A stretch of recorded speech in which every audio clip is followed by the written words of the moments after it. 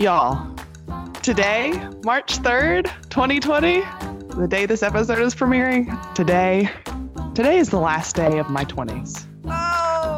Oh. Welcome to the best decade. Well, one of the best decades of your life. Oh, my goodness. It's only going to get better. It's only going to get better. You know, that really does make me feel better. Well, before we launch into our discussion, just a few, preliminaries here. This is Bell Curve. I am Liz Bashirs, joined by my co-hosts, Rachel Blackman-Byers and Mary Scott Hunter. We are so thankful for your listenership this week and every week. And thank you so much to our patrons on Patreon who support us. We have a bevy of different levels starting at just $3. We have some fantastic conversations going on over there and some little bonuses for those of you who decide to become patrons. And as Mary Scott said last week, this is something that is always going to come to you for free, but it's not free for us to produce. So we really, really appreciate those of you who are able to chip in just a few bucks every month. Next week is our book club week. Very exciting. Yay! We're going to be discussing Atomic Habits by James Clear. I really found it to be an incredibly valuable book, and I think you will too. So go ahead and pick it up and give it a read. But tomorrow I turn 30, which is one of those ages. Oh dear. All our 40, 50, 60-year-old listeners are like, oh, whatever. Get over it. But it's one of those ages that seems like it's so far in the future, your entire life. But now that it seems here, it kind of feels like it's no big deal and a huge deal at the same time. So much changed in my 20s. I graduated college, got married, bought 2 houses, moved way too many times, lost my dad and my father-in-law, spent some significant time mourning, changed jobs a couple times. And then one of the biggest accomplishments of my 20s, I think, was I finally got comfortable in my own skin. That was a huge change compared to the person I was coming into my 20s versus the person I am moving out of my 20s. But what I want to talk about today, and I do have birthday girl prerogative here, is what would you tell your younger self? More specifically, what would you tell yourself at half your age? To tell yourself, to the person who is half your age. I think this will be fun because at half my age, I was 15. In high school, next year, I was starting at the Alabama School of Math and Science, which is a public boarding school down in Mobile, Alabama, which was 5.5 hours away from home. So it was a very big time in my life, huge change. I think, Rachel, you had just started college, and Mary Scott, you were just out of college, right? I'm doing the math right there, right? Yep.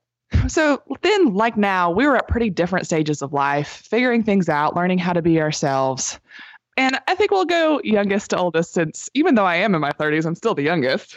So here are the things I'd tell myself. And I think there are a lot of lessons in these things that I'd tell myself that could apply to 15-year-olds who might be listeners or who might be the children of listeners. So I hope you get something valuable out of these. They were really fun to read up.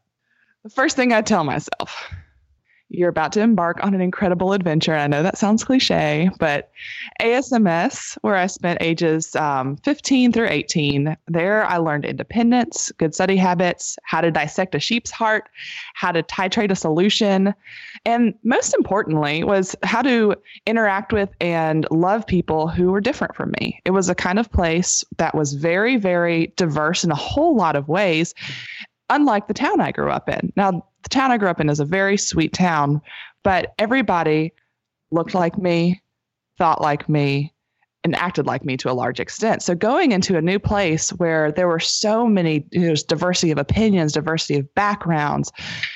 There were, for the first time in my life, I was interacting with people who weren't white like me.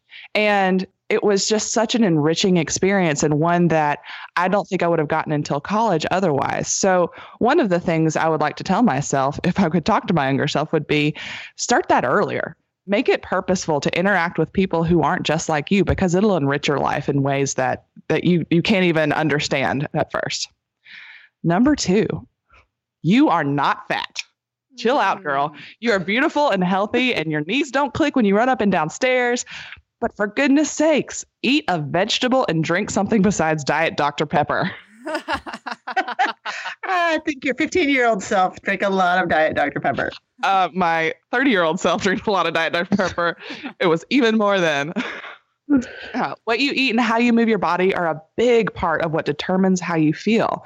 Put good in and you'll feel good. Put junk in and you'll feel like garbage. Your back problems you've been struggling with, they'll pretty much go away if you focus on flexibility, core strength, and drinking tons and tons and tons of water. My back feels better today than it did when I was 15 by a significant amount, but it wasn't without making conscious decisions to make it feel better. There was a time I threw my back out when I was 15 for the first time really badly. And I'd known I'd had scoliosis for a couple of years, but some of those problems first started manifesting themselves when I was about 15. And I was really scared. It's like, if at 15, I'm in this much pain, what is it going to look like when I'm a little bit older? What is it going to look like when I have kids and I can't pick them up because I can't lift anything more than 20 pounds? I mean, it was terrifying to me in a lot of ways, and the doctors weren't a whole lot of help, honestly. They're like, well, all we can really do is give you a pain pill.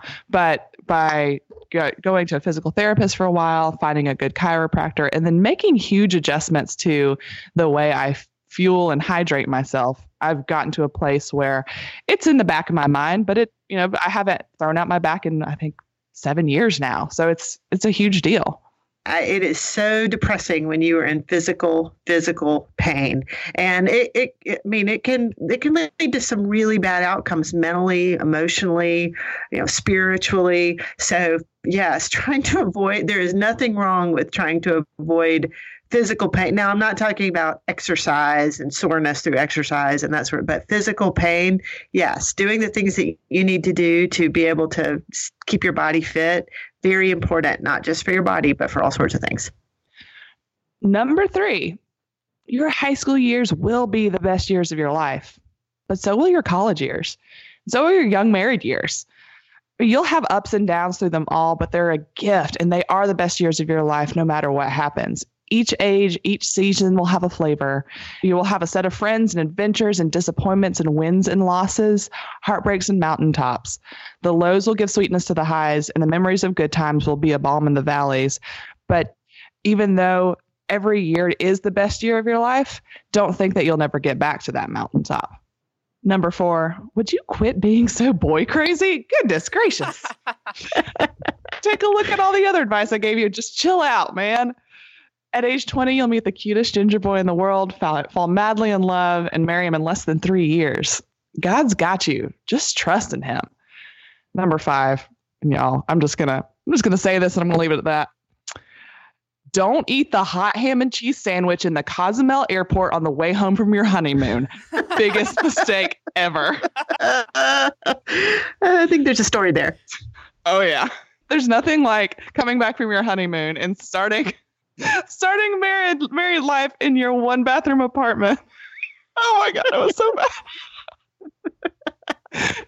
Anyway, enough about Liz's GI issues. Rachel, what would you tell yourself at half your age? I think if I could hop in a time machine, and like you said, I would have been 18 years old at half my age right now. I've got 2 things I'd say. Number 1 is a quote from John Maxwell, and dang if it isn't the truest thing I've ever heard. He says, the next stage of life always requires a better you. The next stage of life always requires a better you. As I've gotten older, I've observed the wisdom and truth in that. Each stage of life truly has required a better me than the previous stage. Whether I was actually better or not, it required it.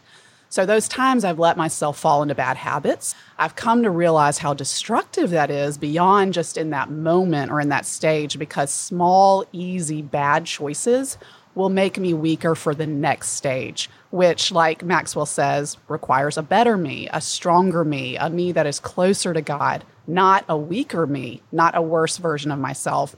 And I haven't gone into this too much on bell curve, but in my young 20s, once I graduated and moved to Virginia for my first job as a TV reporter, Pepper and I got pregnant with our oldest daughter, Annabelle, and we weren't married, and I would not change anything about how that has turned out. I shudder to even call that situation a mistake because there are no words for what the world would be lacking without Annabelle in it. She's my best friend. She's the light of our lives. I am so grateful for her life. But becoming a mother at 22, getting married, dealing with a sense of mourning and loss for what I thought could and would have been my life had I not made that, quote, mistake, was hands down the hardest thing I had ever been through up to that point in my life. And persevering through that stage required a better me than just a few years previously when I was 18. And every single stage I've been through since, even though life does get richer and more joyful and even more enjoyable in many ways, it does get harder too. So my advice to my 18-year-old self and to myself now is to take very close care to make the small, good, difficult decisions that will make me stronger, not weaker, for the next stage. And the second thing I'd say would be to learn to recognize that relentlessly critical voice in your head, the inner critic who will not let you live down your mistakes and who points out all the ways you fall short, the one calling you an imposter, that voice is the real imposter. And it sure as heck isn't the voice of God. Y'all, for the longest time, I did not know how to speak kindly to myself or give myself even an inch of compassion. My thoughts truly were just like a flagellation fest. Stuff like, oh, look how you hurt that person's feelings. How could you do that? Or, people don't like you, right? They're just pretending. Or, gosh, this one was a big one.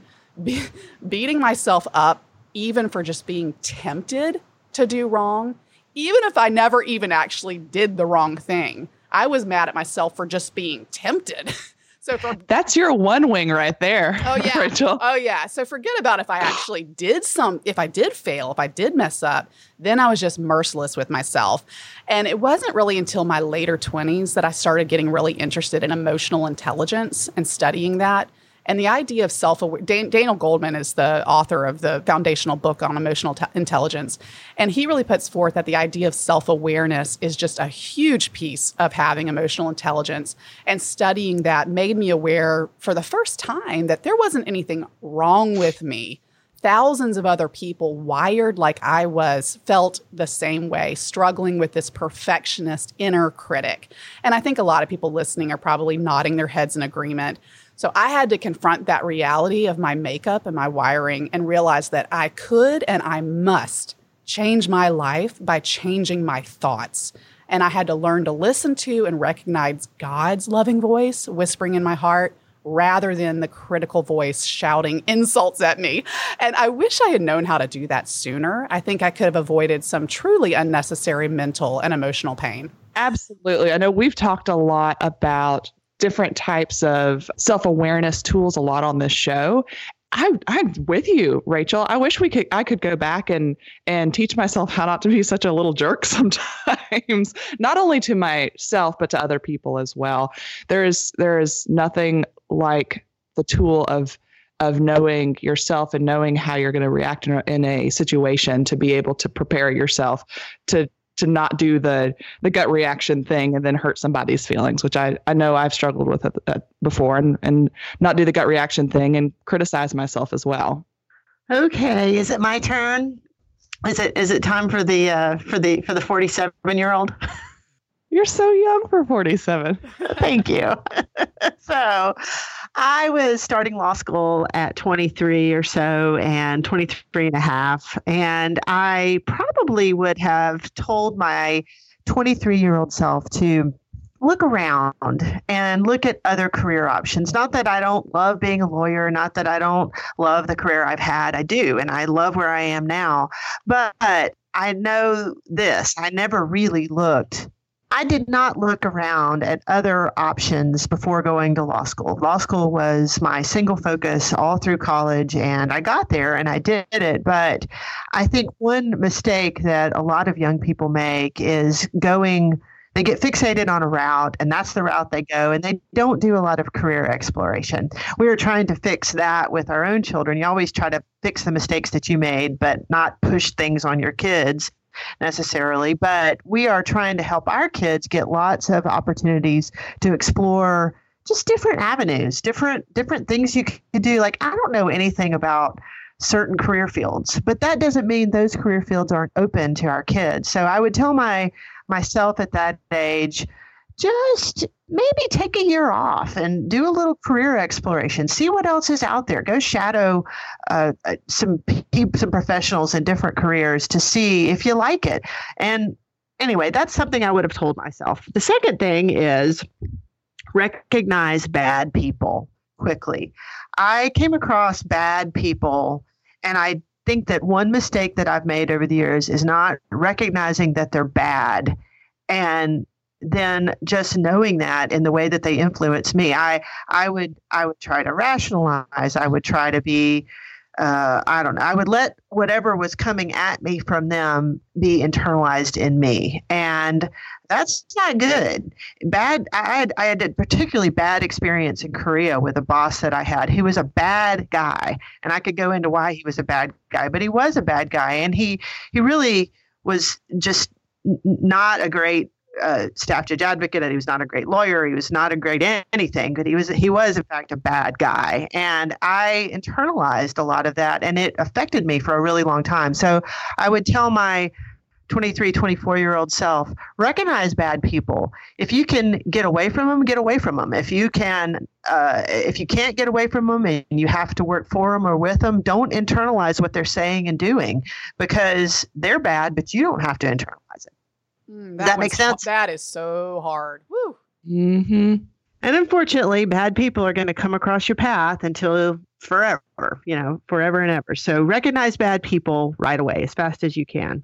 Don't be afraid of being who you are, Mary Scott. Don't be afraid of being who you are. You have curly hair. You're kind of bossy. You kind of... I love that. Those are the first two things that make Mary Scott Mary Scott. Curly hair and bossy.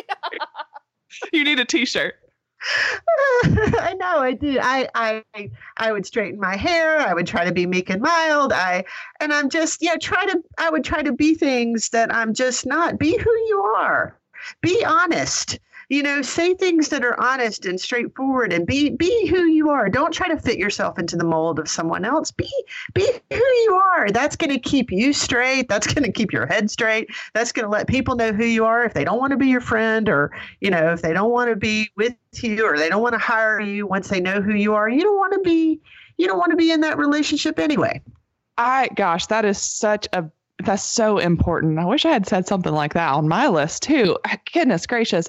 It's something I've always struggled with too. And I wish I had said something about it too, but I'm 6 feet tall. I'm a big person, and I have a pretty big personality. And for a long time, I really struggled with the amount of space, both physical and presence wise, that I can take up in a room, and would try to shrink myself down physically and emotionally.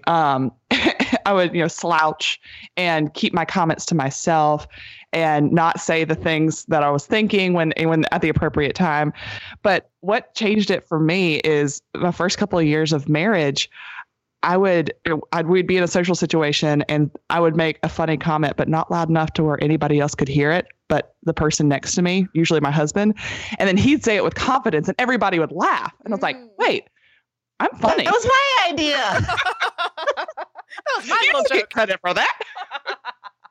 and so that was just one example of many ways that I feel like I've stepped into the presence of who I am in the last couple of years. But there's so much confidence that can come from realizing, hey, I am who I am. I can work on the stuff that isn't fantastic, but I should really embrace who I am as a person and not shrink away from it.